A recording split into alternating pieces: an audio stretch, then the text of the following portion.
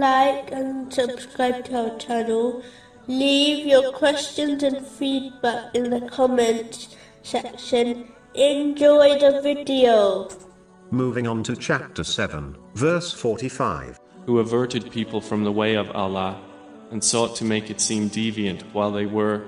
This verse describes an evil aspect of hypocrisy, namely, to pretend to support others in matters which are beneficial, only to cause disruption and discord from within.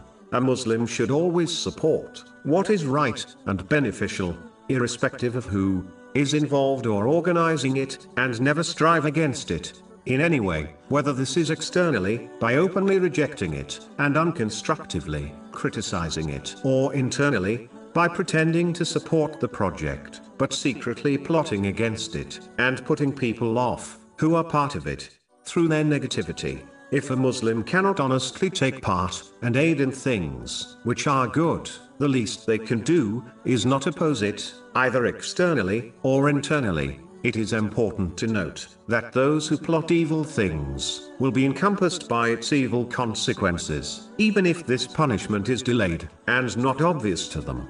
Chapter 35, verse 43. But the evil plot does not encompass except its own people. If a person misguides others, they will not only answer for their own sins, but they will be accredited the sins of the people who acted on their bad advice. This has been warned in a narration found in Sahih Muslim, number 2351. Moving on to chapter 7, verse 46. And between them will be a partition. This verse indicates a simple but profound truth, which is often overlooked by people.